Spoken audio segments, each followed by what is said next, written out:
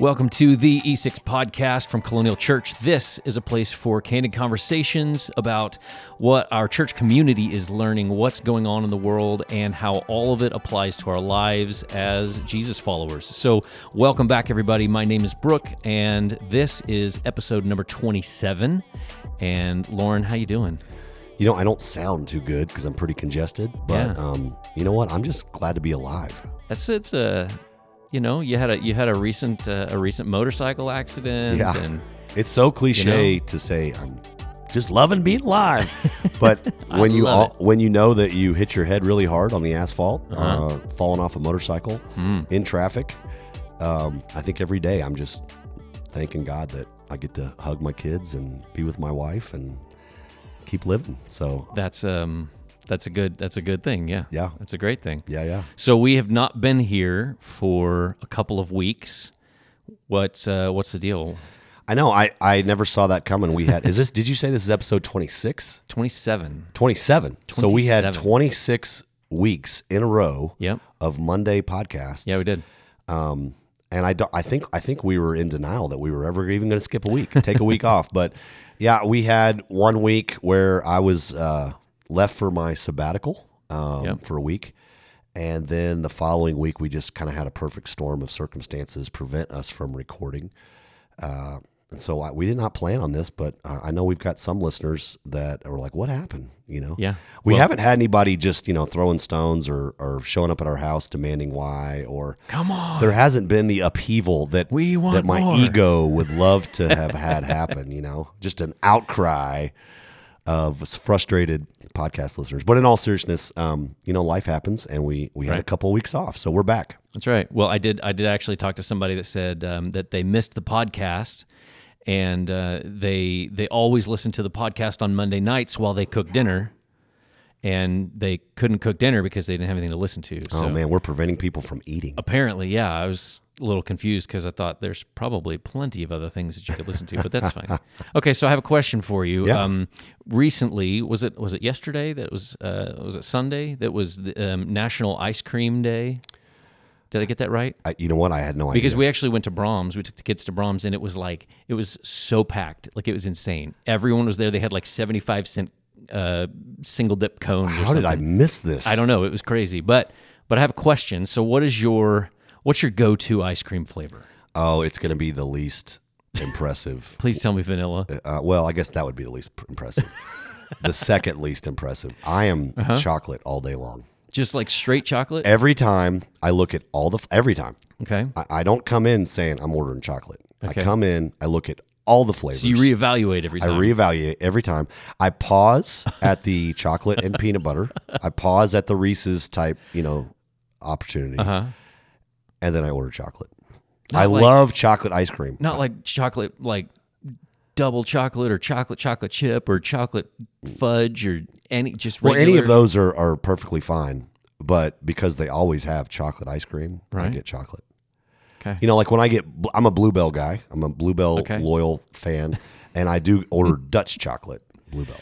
Okay. Well, I don't even know if that's that different. I was going to say, how's that different than I don't know. regular? I just love chocolate. Okay. Dude. It's not stemming from your time in Germany? If you're, I don't know. I don't know what that has to do with it. But even like German chocolate cake, like anything chocolate, I am a fan of. Okay. Love chocolate. Yeah. Can't have enough chocolate. All right. What about you? What's your go-to ice cream? I guess if I had to pick a go-to that just is like, okay, yeah, it would be like cookies and cream. It's good, and usually it's good regardless of where it's made. Yeah, that's fair. It's not like, ooh, that was a good one over here, and if I go to this place, it's terrible. But my favorite are the places that you can go and you can try them all, like the frozen yogurt places. You get the little cups, then you go try each one of the little. That's why it takes this one. I want to try this. That's one. why it takes us 20 minutes at was it called Minchie's? I can't get my girls out of there because they just want to try everything. We just want to keep trying it, right? I've seen people come into those places just to try them all and then leave. And I'm like, that might be wrong. That might be wrong, but I get it. It makes sense. Yeah, so cookies and cream. But I also I kind of like the options. I don't always get something different because sometimes it's like, just go with that. rather than do that. But that's what was it? There was a salted caramel truffle or something that was really, really good, and I had that like every time we went. And I say that like we go all the time. But so all of that to say, did you see the brand new kind of ice cream that that Kraft and Wait. Kraft, like mac and cheese Kraft? That's what I said. Oh, I can't even. Kraft Heinz Company, and they partnered with a company, an ice cream company, to make the limited edition. It's so gross. Cheesy ice cream that they made of mac and cheese. Did you see that? I just threw up in my mouth a little It bit. sounds terrible to me. Like, That's disgusting. I mean, but you're just a chocolate guy, so But I love mac and cheese, and I love ice cream. That's ridiculous. I don't know. There's sometimes I'm just like I don't know. But they said we know that nothing is more refreshing on a hot summer day than ice cream. That's why we wanted to combine two of the most iconic comfort foods and create an ice cream with an unforgettable flavor of Kraft macaroni and cheese that we all grew up with. That's just disgusting. That's what I thought. Like, There's some really good and it's things. super yellow. Like, I wonder if it has like little bitty, like, does it have little bitty chunks of powder in it? Like, Please you know, stop. when you don't mix it up all the way Please and you got stop. the powder in it. Somebody somewhere is eating right now, and you're doing this to them. That's gross. I hope it does, because if it doesn't have little bits of powder, then it's not accurate. Okay, you said you were we missed a week because you were on sabbatical. What is that? What's going on? Yeah, I don't even. Where'd you go? Is that well, like you get to take vacation on your own, or? Well, in all seriousness, I bet a lot of our people don't even know this is one of our policies for our pastors here at Colonial. But and some churches do this, some don't. Our church, thankfully, has a sabbatical policy, which means our pastors get a 1 week paid sabbatical each calendar year. And so it's specifically not meant to be vacation. It's not meant to be, hey, take your family and go sit on the beach or go to Disney World or something like. Please forgive me. Excuse You're me. dying on us here. It's not meant to be like that. It's meant to be related to Sabbath, sabbatical, Sabbath. It's meant to be a time for our pastors to step away, to find rest from some things, as well as rest for some things, healing from some things, preparation for some things. In the same way, a weekly Sabbath is meant to do those things, to find rest, to find refuel, to find delight even. This annual week-long sabbatical is meant to do that for our pastors, which I'm sure everybody in every line of work would love to have that. I think it's just a recognition on our church's part and some other churches that do it, that our pastors can get really tired, and our pastors can give of themselves to people in the ways we want them to. We want ourselves to. That has its limitations, and so as much as vacations can bring rest or bring refueling, as a dad of 4 they don't kids, always. Sometimes I come back from our vacations, and I need a vacation from my vacation. Absolutely. I know everybody can relate to that, especially because we have this habit horribly more often than not of coming back at midnight the night before I got to go back to work. Yeah, right. I got to be at work at 6 hours. I'm learning not to do that, but we still do that sometimes. But all that to say, my place of refuel time and time again is not the beach. Certainly not stay home. It is get to the mountains. And so one of the things we love about living in Wichita Falls is it's not that far back to the Rockies. And so I just drove back up to the Rockies, got there in one day. I say it's not that far because we used to live in Houston. We used to live in Houston, okay? I was thinking Houston's kind of twice is a long as far. way. Houston's twice as far. Okay, yeah. All right. So it's all relative. But Yeah. I have a generous friend from my old church who's got a nice small place up in Granby, Colorado. I don't know where that is. It's up past Winter Park Ski Resort. Okay, been there a lot. About 30 minutes past there. And it's not that isolated, but it's definitely out there. And I just got to spend a ton of time alone. And I read a lot. I journaled a lot. I specifically saw my old mentor, RJ, that I know I talk a lot about. I got to see him for one night and had long breakfast with him. I didn't spend much time outside. I think with my broken clavicle and rib and sling, I chose not to do any crazy hikes or anything and put myself in bad spots. Yeah. And I had grand plans of taking my motorcycle out there. I figured, yeah, right. And so that plan changed, obviously. But it was a fantastic time to get away and I guess primarily rest, as well as I spent some time in a few different sittings just being quiet and asking the Lord, what do I need to hear in this season? What do you want for your church that I get to be a part of leading? And it was really good. I didn't have any wow, God showed up with a bright light and a neon sign. I didn't have any of those moments, which of course, like anybody else in the world, I would love to have. But he did give me some great words through a couple other people. And he did just, I think, bring some peace in the middle of a weird season that we're in. And just an affirmation that I think we're doing what we're supposed to do. So, yeah, cool. Yeah. I don't know that I could make it a whole week by myself, even though I test out as an introvert and I'm reserved and that kind of thing. I still don't know that I could make it that long without people. I definitely felt that way in the first 2 or 3 days. I'm a connector. I'm like right in the middle between extroverted and introverted. I used to be a lot more introverted, but I think I think this job, frankly, has made me more extroverted. But first 2 or 3 days were hard. I was distracted. I was thinking about who I could call.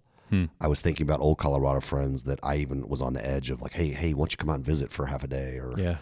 But once I got well into it, day 3, 4, I think my mind slowed down, and I even turned my phone off for about 48 hours. Nice. And which was a weird feeling, but really good. And so, a true sabbatical that maybe some people in the education world experience every few years, or like when I was on Young Life staff, our like Jason Archer's our local Young Life area director. He's on sabbatical right now for a couple of months. And so every 5 years, their Young Life staff, for example, get a 2-month paid sabbatical. And that's very different. 2 months. Now, granted, he's doing some stuff with his family. He's doing some stuff just staying at home. It's not like he went and found a cave for 2 months. I was going to say, what's the difference of an expectation of a week? A week-long rest, renewal, seek God, that makes sense. 2 months, that's a whole lot of time It's very different. To be gone from whatever your job requires a whole lot more preparation. Yeah. I think, you know what? I think just like the Sabbath, a sabbatical is something God uses to remind us, hey, you know what? You're not important. Park it, and I'm going to keep doing my thing. Yeah. It's not this world. You're not the Savior. Yeah. I think that's really healthy because most of us in any leadership role, probably in any vocation, think, well, if I don't do it, it's not going to get done. Mm-hmm. Or if I step out, it's going to be done poorly or not the right way. Right. And I think a Sabbath day, in some ways, is the way of showing us regularly, you know what? You could vanish and the sun is still going to come up and people are still going to have relationships and I'm going to have my way, God's saying. And I think we even need that weekly in our lives. That's one of the gifts of Sabbath. Yeah. So with a week long of rest and time alone, you're getting back into the flow of things. How are you feeling? How are you feeling about the state of the church? What's going on here? All the above. Yeah, I appreciate you asking. Well, first of all, personally, I'm a little bit of a mess. I got a broken wing. I'll be honest with our people. I am sleeping absolutely horribly. I've heard other people with shoulder issues and collarbone breaks and that have said the same thing. I'm just not going to sleep. Just from discomfort? I'm waking up every 30 minutes to an hour. It's almost some weird form of torture. Yeah. So I'm definitely tired, which means I'm probably not at my best, physically, mentally. So that's bad. Well, this is the third time we've recorded this, so hopefully this one goes well. Third time we've recorded this. Oh, you're messing with my mind. But that's more of a personal, physical thing. The coincidentally, on the other side of things, man, my heart's in a great place. Despite, I think, our circumstances. It would be easy to say that because of my physical state, I could be discouraged. It would be easy to say because of the state of the church, not just Colonial, but the state of the Western American church right now, in what we thought was the end of the pandemic anyway. This Delta variant's got us questioning things, but people are not going back to church, Brooke. I know that we see that here at Colonial. Our numbers are way down, but I'm friends with a lot of pastors. I'm friends with multiple pastors here in town. I'm friends with multiple pastors in Denver and Houston specifically, as well as some other towns across our country. And without exception, I'm hearing the same stories. Our number, there are churches that are 50% down. There are churches that are 70% down. There are churches that are down both in attendance and in giving. The few exceptions, specifically when it comes to giving or even just this vibe of momentum that are good, it's without exception the churches with really strong community, really strong, either because it's a rural setting and they're just that much more, I think, tightly knit, or even more so, they have a really strong small groups ministry. One of my good friends in Littleton, the suburbs of Denver, they are doing phenomenally. Their giving's actually up this past year, but it's because 85% of their people are in small groups. Nice. And so even though the local law has not allowed them to meet until very recently as a large gathering, their church of almost 2,000, I think, they're just not missing a beat because people are in community. People are doing life with each other. People are praying and studying and serving together. And now they miss the big, fun, celebratory gatherings, but that's the exception because we've got one church here in town that's already shut down, smaller church that I'm friends with their pastor. And we've got even our larger churches, talking to Bob over at First Baptist or Lance over at Grace. Their numbers are way down. And in some ways that can be really discouraging to us pastors. I mean, first of all, on an ego level, you just think, oh, I'm doing it horribly, or it's because I'm a bad teacher, or because we're making poor decisions or something, or because maybe there's some kind of, the political times of that are dividing people. But that's not why people are not coming back to church. It's, I really think that people were not, who were not connected to community before, are just not coming back. They're not. It's not. They're not missing something they didn't have before anyway. Yeah, and it's almost like we took a break from like sports and stuff like that with our kids, and then you kind of get past that and you realize, oh, I have all this extra time and these other things, and it's something. If it wasn't something important, then it's really easy to say, yeah, well, we just we just didn't go back. And to that end, I'm not sure those kinds of people are listening to our podcast anyway. That's pretty true. Not disengaged people, but maybe there are some. I forgive me if you're listening and that's kind of you. I guess there's some small group of people that are still watching online or listening to the podcast and things like that just physically aren't engaged. But I can't relate to that. But I will say I'm not discouraged, and I'm not saying that to try to be Joe positive or spin things for our people. I'm not discouraged. I know that our leadership is making the hard decisions we have to make with the funding we have, with the staff we have. I know we are focused on moving the ball down the field in the area specifically of discipleship. If our church is not making disciples, if we're not bringing people to Jesus and helping them grow in their faith, and putting people in discipling relationships in groups and in one-on-ones, then I don't want to do anything else. And so what I love is that I think that the people who are coming right now, probably not just to Colonial, but to the other churches down the streets, are people who love Jesus, people who need Jesus, people who need Christ's community. and consciously or unconsciously. And so I'm not discouraged. I'm frustrated because it's just more fun to do things with more people. Sure. But I do not think this is a barometer of our faithfulness. I really don't. And I hope that for any of our listeners who need to hear that, don't be discouraged. If you're seeking the kingdom first, if you're seeking doing life faithfully with his people and not alone, don't be discouraged by empty seats around you. If you go to some church down the street, it's the same thing. The pastors, they're telling me the same things. I think in some ways it's a wake-up call for church leadership to say, let's not just try to pack them in. Let's be faithful about the main thing. Make you reevaluate what it is you're counting. Is that a bad thing? Absolutely not. Right. How do we measure success? Yeah. Is it butts in the seats? Is it bucks in the offering plate? Or is it changed people? Is it people faithfully following Jesus?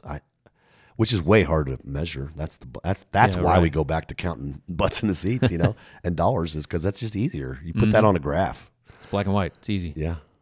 I'm not discouraged. I came back from sabbatical to answer your question. I think a lot more rested, ironically, even though I'm not sleeping well, and a lot more just grounded. And I hope that's a blessing to our church to move forward. I'm really, not kidding, really excited about this fall. Yeah. The things we're doing in August and September, and the way I know it's going to impact our people is just really exciting to me. That's great. That's cool. Well, while we have been out and not recording, we got a couple of questions in that I thought maybe we can jump into these a little bit before we dive into radical minimums and stuff from the weekends. Yeah. And so we got one question, and this person says they have a friend that is from the Church of Christ. And this person has been asked what they believe about baptism, and they grew up knowing that it was an outward sign of belief in Christ, and not really sure how to answer their Church of Christ friend without offending their beliefs, and also that their friend basically has a rebuttal for anything that she says back. And so I had to go look it up because I didn't know what the Church of Christ stance on baptism was, and from what I can tell, it appears that Church of Christ is that baptism is a part of your salvation, not as we've talked about a couple of times at least on the podcast, that it's an outward sign that this is okay. This happened in my life, therefore this is my show to everybody else that there's something that's changed in my life. But that they view it as something that is specifically a part of that. Of that process of being saved. So, what do you say to this person here? Yeah, that's a great question. To affirm what you've discovered and are trying to kind of sort together, we as Baptists believe that baptism is a command from Jesus. He tells us to make disciples and baptize them, and so it's a command. It's not a suggestion. It's not a hey, if you want to add that, sprinkle some baptism on there. No pun intended. We believe that. We also believe, I guess since I said the word sprinkle, we believe that the interpretation from the original Greek for baptism in the New Testament is to immerse or to dip. And so there are some denominations, some traditions that sprinkle a little bit on your head. We believe we believe that Jesus, for example, when he was baptized by John the Baptist, that he went under, they pulled him back up. It's symbolic. But to be clear, as Baptists, we believe that it's not necessary for salvation. That salvation is a heart and mind thing, that God does the work of saving. It's not because of any good works that we do. There aren't conditions other than surrender, other than asking him to save us, and he does the hard work of saving. I think that part of what Paul even speaks to, for example, in Galatians, is don't add anything to the gospel. Don't say, yeah, God's going to save you as long as you also do this. Or, yeah, God's going to rescue you and bring you in and adopt you into his family as long as you check these 3 or 4 boxes. That's what we would call broadly legalism. It puts some control back on us, which we crave. We crave control. We want to check some boxes. And part of the mystery of the gospel, we believe, is that he does all the hard work, that our role is only to repent, only to turn back to him and say, you can have me. And he has done the hard work through Jesus on the cross. He is doing the hard work of changing us into him, into his likeness. But to clarify, our Church of Christ brothers and sisters, historically anyway, I'm sure there's some different, groups out there, but historically have taught what I would call some legalistic tendencies, which is, no. God saves us, but you also have to do your part in this way. You also, for example, have to be baptized. I have heard that from some of my Church of Christ friends. I don't see that in the scriptures. But bluntly put, I humbly disagree. One of the first places we go to in scripture is at the crucifixion, when Jesus has got someone on the cross on his left and someone on the cross on his right, and one of the two of them is making fun of Jesus and very disrespectful and obviously defiant. And the other one is really convicted in the moment that Jesus has done nothing wrong, that Jesus clearly is otherworldly, and says to him, would you remember me when you come into your kingdom? And Jesus does not say, well, sorry, Gonna have to hop down real quick. we don't have a chance to baptize you first, or we don't have a chance for you to go to church consistently for a year and a half, or we don't have a chance for you to read the Bible and memorize things, or we don't have a chance for you to dress a certain way, or any of those things that we just kind of attach to what obedience looks like. He says, today you will be with me in paradise. And they both died, and we know that particular criminal on the cross next to Jesus, according to Jesus, is with the Lord, is saved, is rescued. And so that alone makes me go, okay, we're missing the point here if we think that we have to jump through some hoops. I think it's our propensity. I'm not judging my Church of Christ brothers when I say this. It's just our tendency is to add to the gospel. It's what we all do at some level, at some point in our lives, is we think some of it's got to be on us, because so much of life is like that. It's our relationships in so many ways can be conditional, and we've got to jump through hoops to make things happen. And it's part of the mystery of God's grace is he says, no, it is by grace you have been saved, not by any works. So no one can boast. So no one can say, look what I did. And so bluntly put, to that person who's asking the question, with grace and humility, you are welcome to disagree with your Church of Christ brothers and sisters. They may have just dug in and will rebut, and that's okay. What do you do? This is a great time to say I had lunch last Thursday with Ken Holsbury, who is the local 10th and Broad Church of Christ pastor. Right. He is a good friend already. We had an hour and 40-minute lunch because we both couldn't stop enjoying each other and talking about our town and our people and the roles of our churches. He is a brother in Christ. We never talked about baptism. We never talked about our differences of convictions. We talked a lot about Jesus and love of our people and wanting to be faithful in our roles as pastors and shepherds. We talked a little bit about the difficulty of our respective jobs, and I think that was encouraging to just be able to relate to each other. And but our Church of Christ brothers and sisters, even if we disagree on some things, are our family.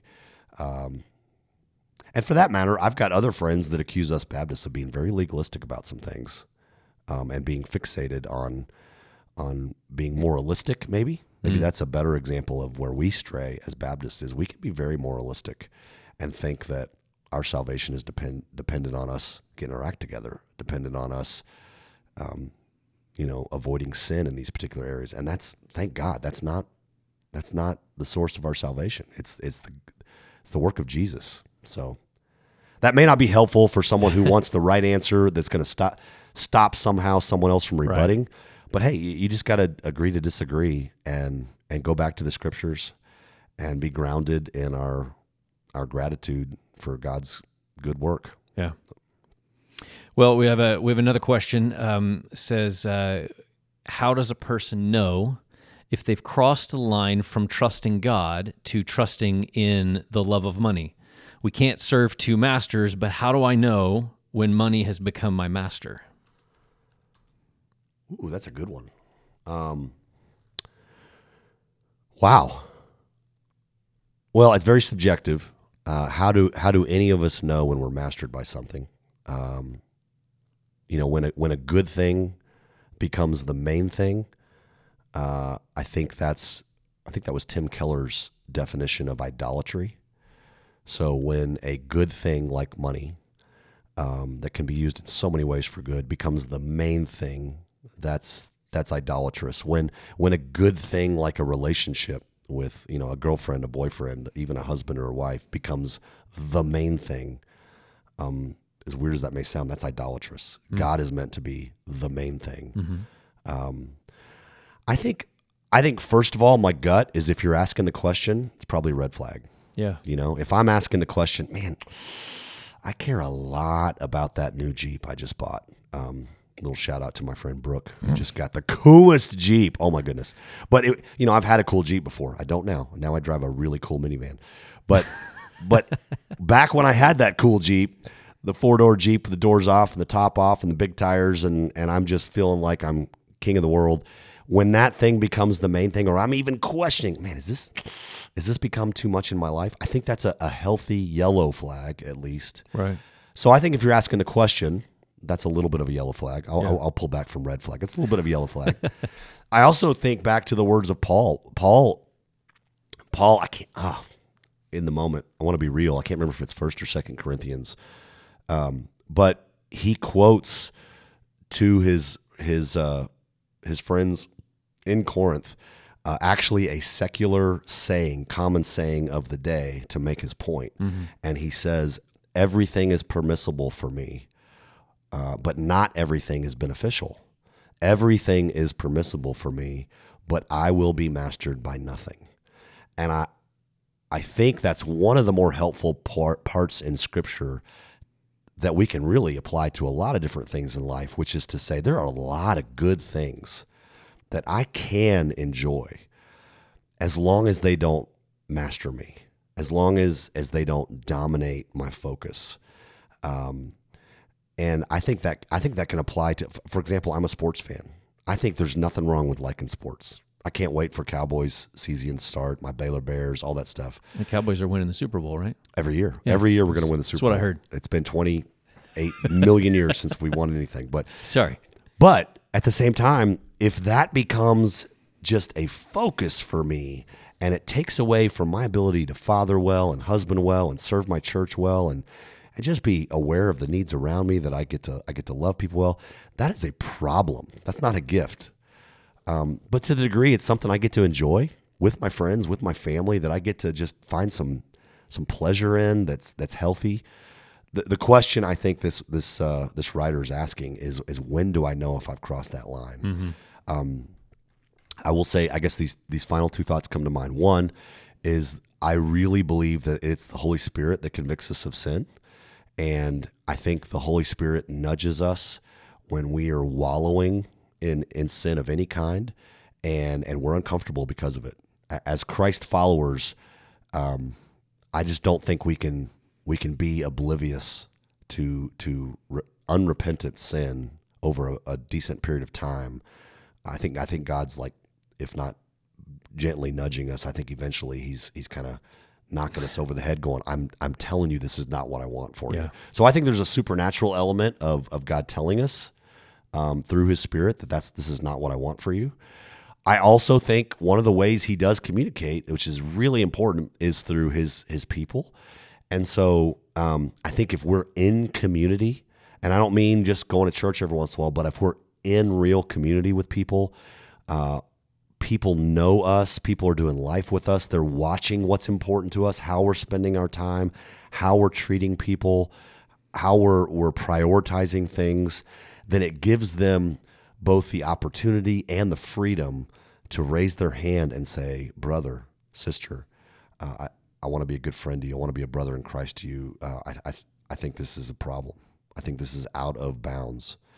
And that's not just with the obvious stuff like lust or porn or like treating people obviously really poorly. Yeah. I think it's subtle things like I think money or material things are becoming much more of your focus or much more important to you than they should be.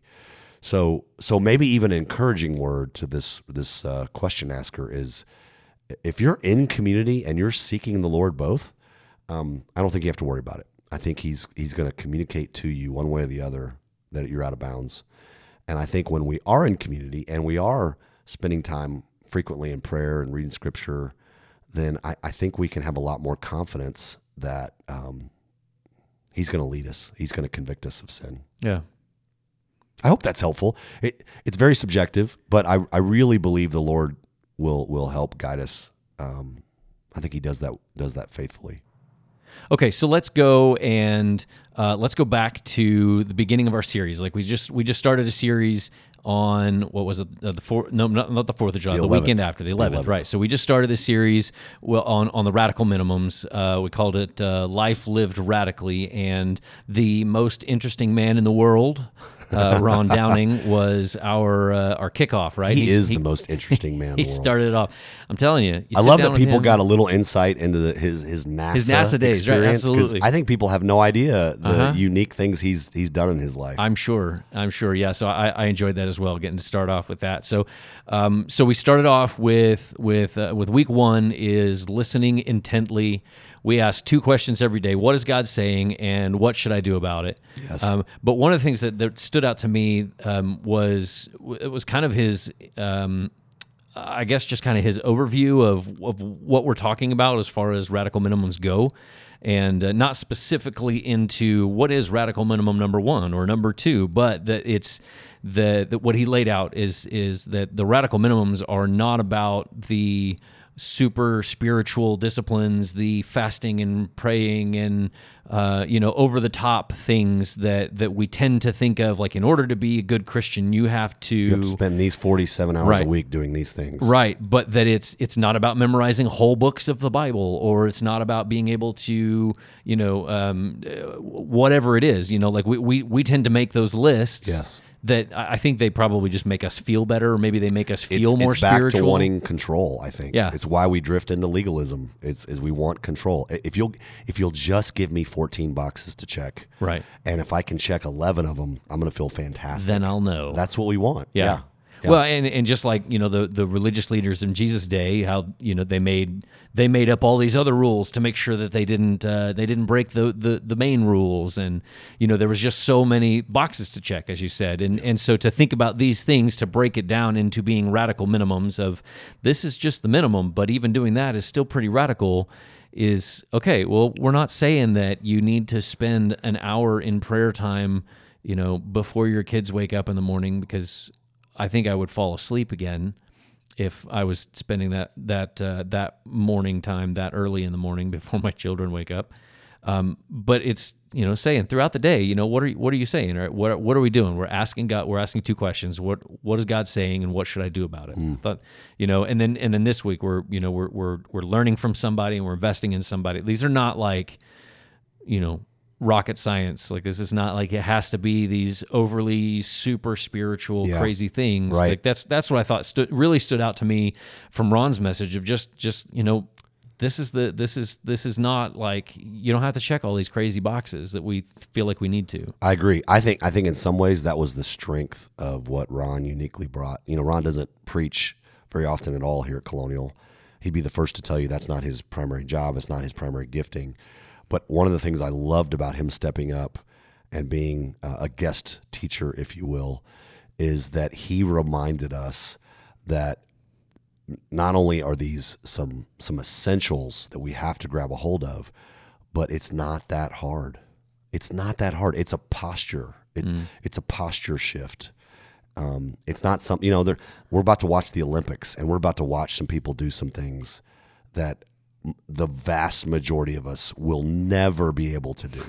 So if we were teaching, you have to do these things, we would just laugh. We'd be like, I can't run a mile in 3 minutes and 47 seconds ever, while jumping over sticks. But that's not what we're talking about. We're talking about shifting our posture Yeah. for example, in this case, to a listening posture. God, what are you saying? I'm very much aware of what people around me are saying. Yeah. I'm very much aware of the constant messaging going on when I turn the TV on or I just look at what's valued in my culture. But I just have to be a little more intentional. That's probably the word, intentional with my posture. What are you saying, God? And what are ways I can listen more intently? I can open up this Bible. Thank God, 2,000 years ago, we couldn't do this. 500 years ago, we couldn't do this. Right. We have the Bible, especially with the interwebs, just at our disposal at any moment, any day. We have community of people that together can speak into what God's saying. We have creation screaming at us. If we just pause, I go to the mountains and I just pause and turn my posture toward Him, and I am amazed at His creativity, His power. It's a posture shift. I love that Ron reminded us, hey, you can do this. This is not super Christian stuff. This is not super mature Christian stuff. Yeah. This is every single one of us. Yeah. Old, young, mature in our faith, babies in our faith, toddlers in our faith. It's a posture shift. Yeah. I love that. That's my favorite thing about these radical minimums is you said it, it's not rocket science. It's just handles to grab a hold of, I think. Yeah. Even to shift gears, if I can, to training deliberately, as we talked about yesterday. Some of us already have mentors. Some of us are already mentoring people, whether it's formal or informal. But it's not, even if that's a foreign concept, even if that's something that because we're too shy to ask, or we're not, maybe comfortable being confident in someone's space to say, hey, let me mentor you. That sounds a little weird. But for whatever the reason, even if that's not our everyday experience, again, that's not rocket science. It's intentionality. It's I know that Life on Life is the best way of teaching. It's the best way of learning. How do I be intentional with that? And worst case scenario, I would even say, some of our listeners who call Colonial their home or call another church their home, man, if you just go, I can't do that. I don't have the wherewithal to tell somebody else I'm going to be their mentor. I don't have the clarity of who to even ask or the courage to ask someone else to take me under their wing.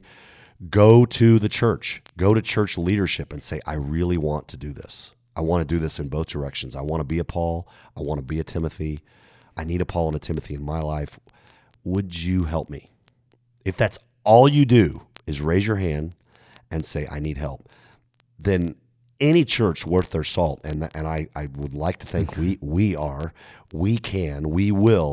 set you up. Yeah. It may be a little messy. It may take a little bit of time. But, man, if we can't do that, what are we doing here, man? If we can't hook up people with discipling relationships, with mentoring relationships, what in the world are we doing, So I think both of our first 2 weeks we've tried to say, this is not rocket science. It's very doable. Let's be intentional. Yeah. Hey, Brooke, can I shift gears for a second? Yes. So in light of what we talked about yesterday, right. Training deliberately, I know I'm putting you on the spot here. I didn't warn you I was going to do this, but what's been your experience with mentoring or being mentored? You're is it 40? Yes. You're the big 40. Big 40. So you've got some life under you. I do.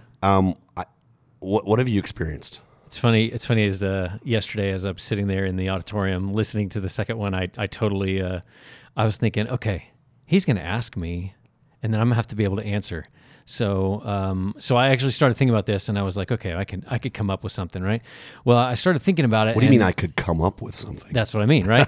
So I started thinking about it. I was like, man, I don't know that I have ever been in any sort of mentoring relationship outside of, the like organic kind of like I've, somebody's helping me out with something, or I'm asking questions or whatever, but I've never had somebody that was like. So like in light of what I shared yesterday, like we've all had those passive mentoring experiences where it's unofficial, it's informal, it's maybe brief, but obviously you're saying you've had those, but formal, intentional, or I think I use the word intensive, or even I forgot the other term I used, but a seasonal, temporary, Right. occasional, I think is what I used, Yeah. occasional mentoring. You haven't really had that? No, I was like I said, I was thinking about. I'm not trying to throw anybody under the bus or anything like that. So I still love you if you were in my life and you considered yourself a mentor and you happen to be listening to this podcast. So don't get me wrong there. But like my parents they have that a mentoring type of relationship. That's what parents are. Sure, right? that's in some sense we've all had those in, Right. in parents, yeah. And like early in my career leading worship, like I had people that I looked up to, people that I had conversations with, things like that. But I never had anybody that was like, hey, I'm a worship leader and you're learning. So let's go sit down and let's talk through this. And what's your philosophy in this? And so I've actually tried to have those kinds of conversations with people as my career has gone on, as I've gotten more life experience. But even then, I don't know that I've ever had anybody that I've said, okay, well, let me mentor you, because I didn't have anybody that modeled it for me. So I can think back to like college when there was an emphasis in our church as we were talking about this kind of a thing, like, and so I remember having this conversation, or at least attempting to have this kind of conversation with an adult that I looked up to that was around, and it was awkward. And I hated having the conversation, and I didn't know what I was doing, and ultimately nothing really ever came of it. And then life happens, and you start working, and I just moved on, So I don't know that I've ever. So that brings me to a question: is like, well, how do you do this if you've never had it modeled for you in that sort of an intentional? Hey, let me grab. I mean, I even had a conversation one time with a boss's boss that was like, but this person's not mentoring you, and I was like, no, they're. I mean. We talk occasionally, but that's it. And so this dude got in trouble for, not doing it. Right. And then of course, life happens. I move on, and we're in a different scenario, and so it's gone all again. But so I don't even know what that honestly looks like in that sort of situation. To actually, like, what's the process? What does it look like? How do you actually have that conversation to where it's not a completely awkward scenario? I don't know. So. That's my honest. This is humbling that you're being so honest about it, and maybe exactly what the purpose of our podcast is today. Is it's one thing for me to talk about it yesterday on a stage, one-way communication, lecturing on the value of this, the blessing of this, and yet you may be speaking for a ton of people in the crowd who are thinking, "Sounds awesome. I've never seen it. Yeah, it sounds great. I don't have any experience with that. Mm-hmm. How do I do it? How do I find it?" And I think it makes me wonder a couple things. It makes me wonder, man, anytime, a couple of dudes get together and speak for women, that's dangerous. But we do both have women's names. So I like That's to think true. that gives There you us go. a little bit of Right. freedom here, Brooke. I wonder if this is more of a guy problem because Okay. The statistics show us that very few men have close friends. I can't accurately regurgitate the numbers, but I am alarmed to see what the surveys show in our American culture of the vast majority of men have very few, if any, close male friends. I think that plays into this.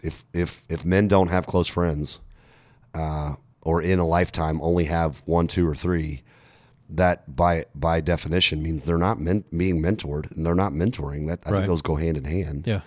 I don't know if that's as big an issue for women, because I would like to think that women get together a little more readily. They're a little more relational in very general terms.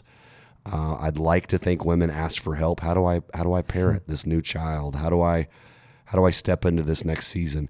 But that may not be fair to our lady friends and our wives and Right. maybe I don't know. I mean, I think about the idea that we in the Western world tend to have of masculinity, right? Is that I can do this on my own. Yeah. I don't need the other people. And even this past week, we were encouraged to take some personality tests, right? And so again, I am realizing more and more as I get older and older that I'm not an extrovert in the way that I've been led to believe or been told that I should believe in the past as a person, pastor, a worship leader, that I'm supposed to be extrovert, all this, whatever. And so I see myself more as an introverted person where I'm more reserved. I'm going to have a conversation. I'm totally fine with having small talk or chit chat, whatever.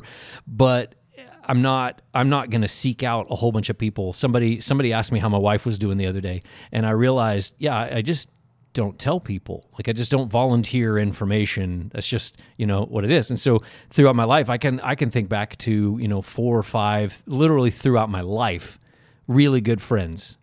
And I don't live anywhere near any of them anymore. And, some of them I barely have contact with at all.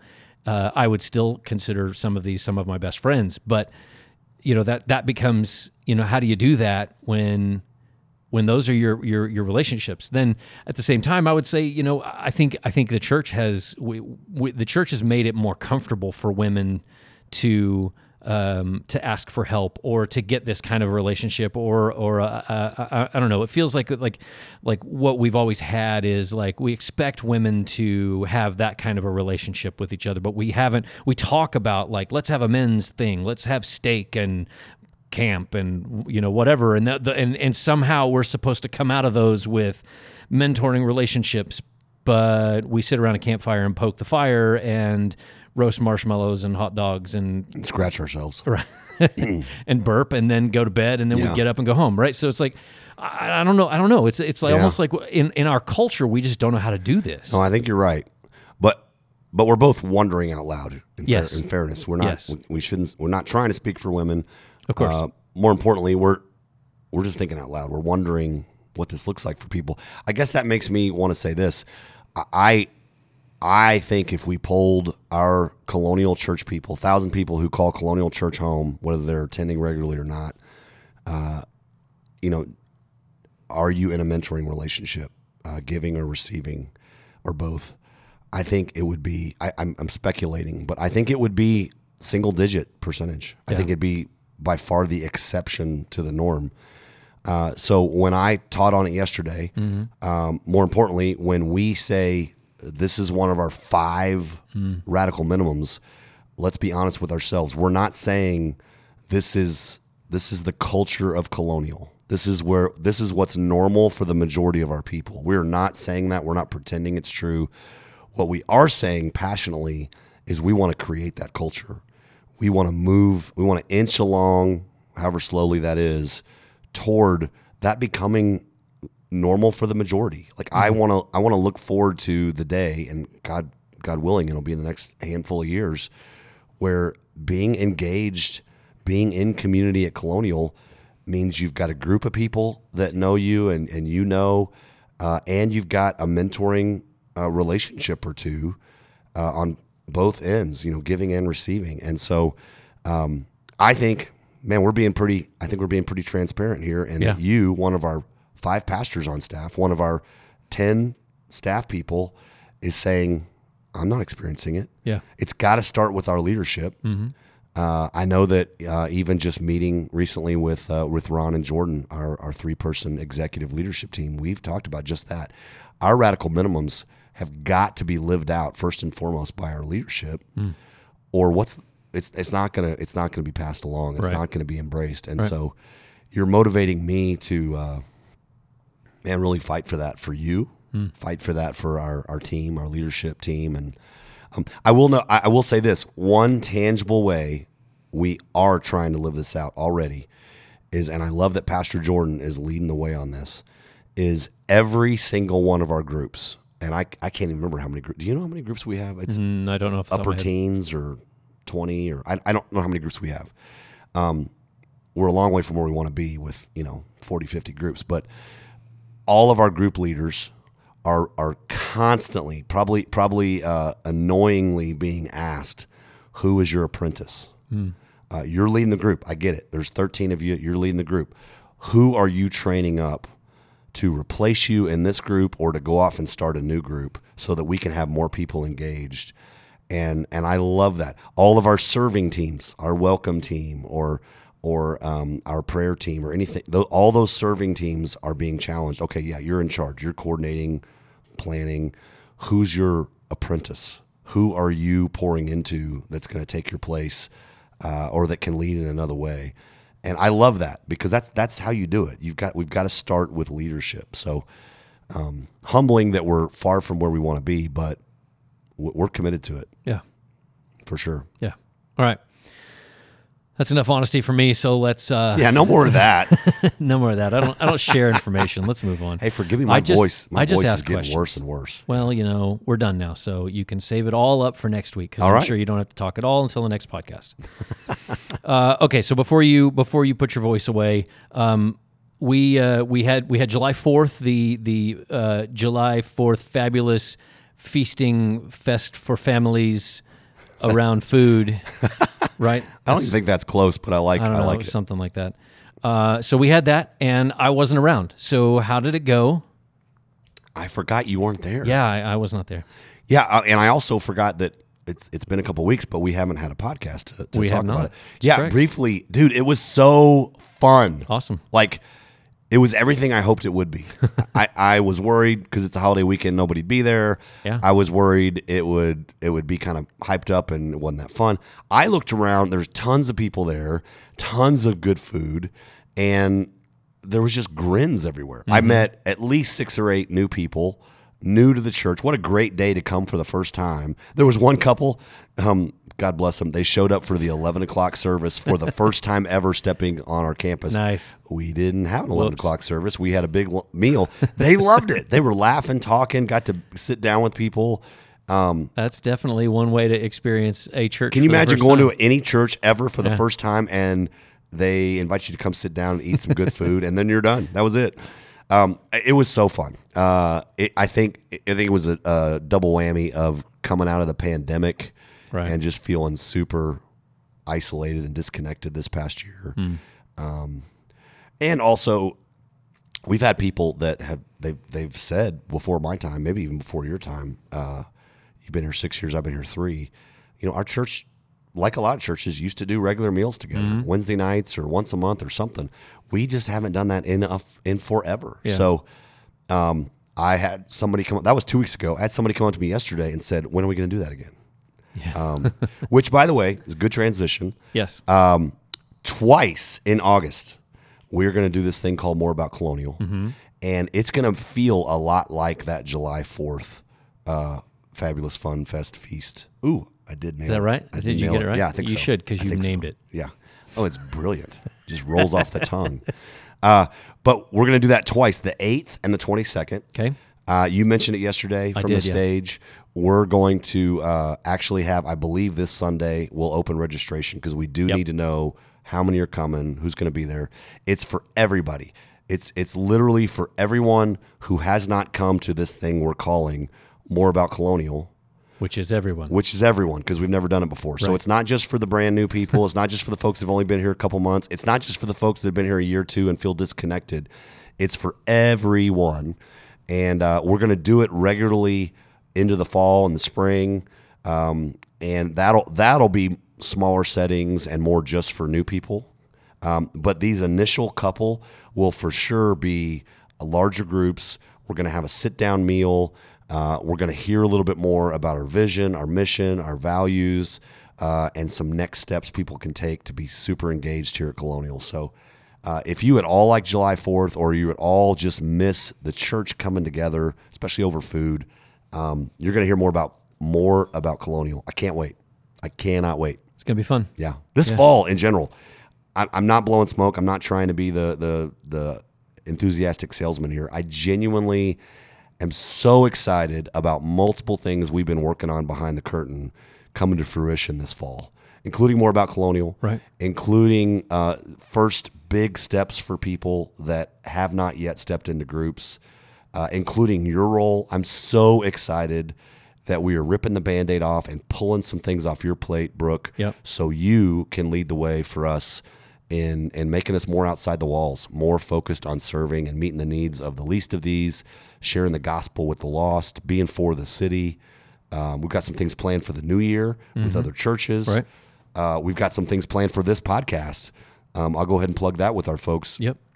You and I are working hard to make sure that we've got some different guests, pastors from different churches, leaders from different ministries around town, stories told from some of our people here at Colonial, maybe even elders or staff that haven't had a voice that we can put on our podcast. I'm excited about being a lot more deliberate this fall, even with this podcast, which has been fun. Yeah. Yeah, for sure. Dude, I love doing this podcast with you. It's a good time. Like I don't know that I've said that out loud on the podcast recently. Even in the midst of my busyness, and I'm like, oh, I got to go do the recording on Monday. I love it. It's just so fun to talk about things that matter, as well as some silly stuff on the front end sometimes. Yeah, occasionally some silly things. No, I agree. I have a lot of fun with it too. So hopefully we're not the only people that think this is fun and helpful. And because I mean, for me, it's helpful just to talk through things, to think through things from a different perspective. It challenges me to think through, things from a different perspective, from maybe not my perspective or what I've grown up knowing or whatever, and try to ask questions to corner you in whatever fun way I can think of in the moment. And Love it. Okay, let's pause the conversation. We'll pick this up again next week. This has been the E6 Podcast from Colonial Church. You can always get more information about Colonial at colonialchurch.com, or you can download our app from the App Store or the Google Play Store. And as always, we'd love to hear from you. So send us your questions, your feedback to podcast@colonialchurch.com. And yeah, thanks for listening, and we'll pick up the conversation next week. See you, everybody.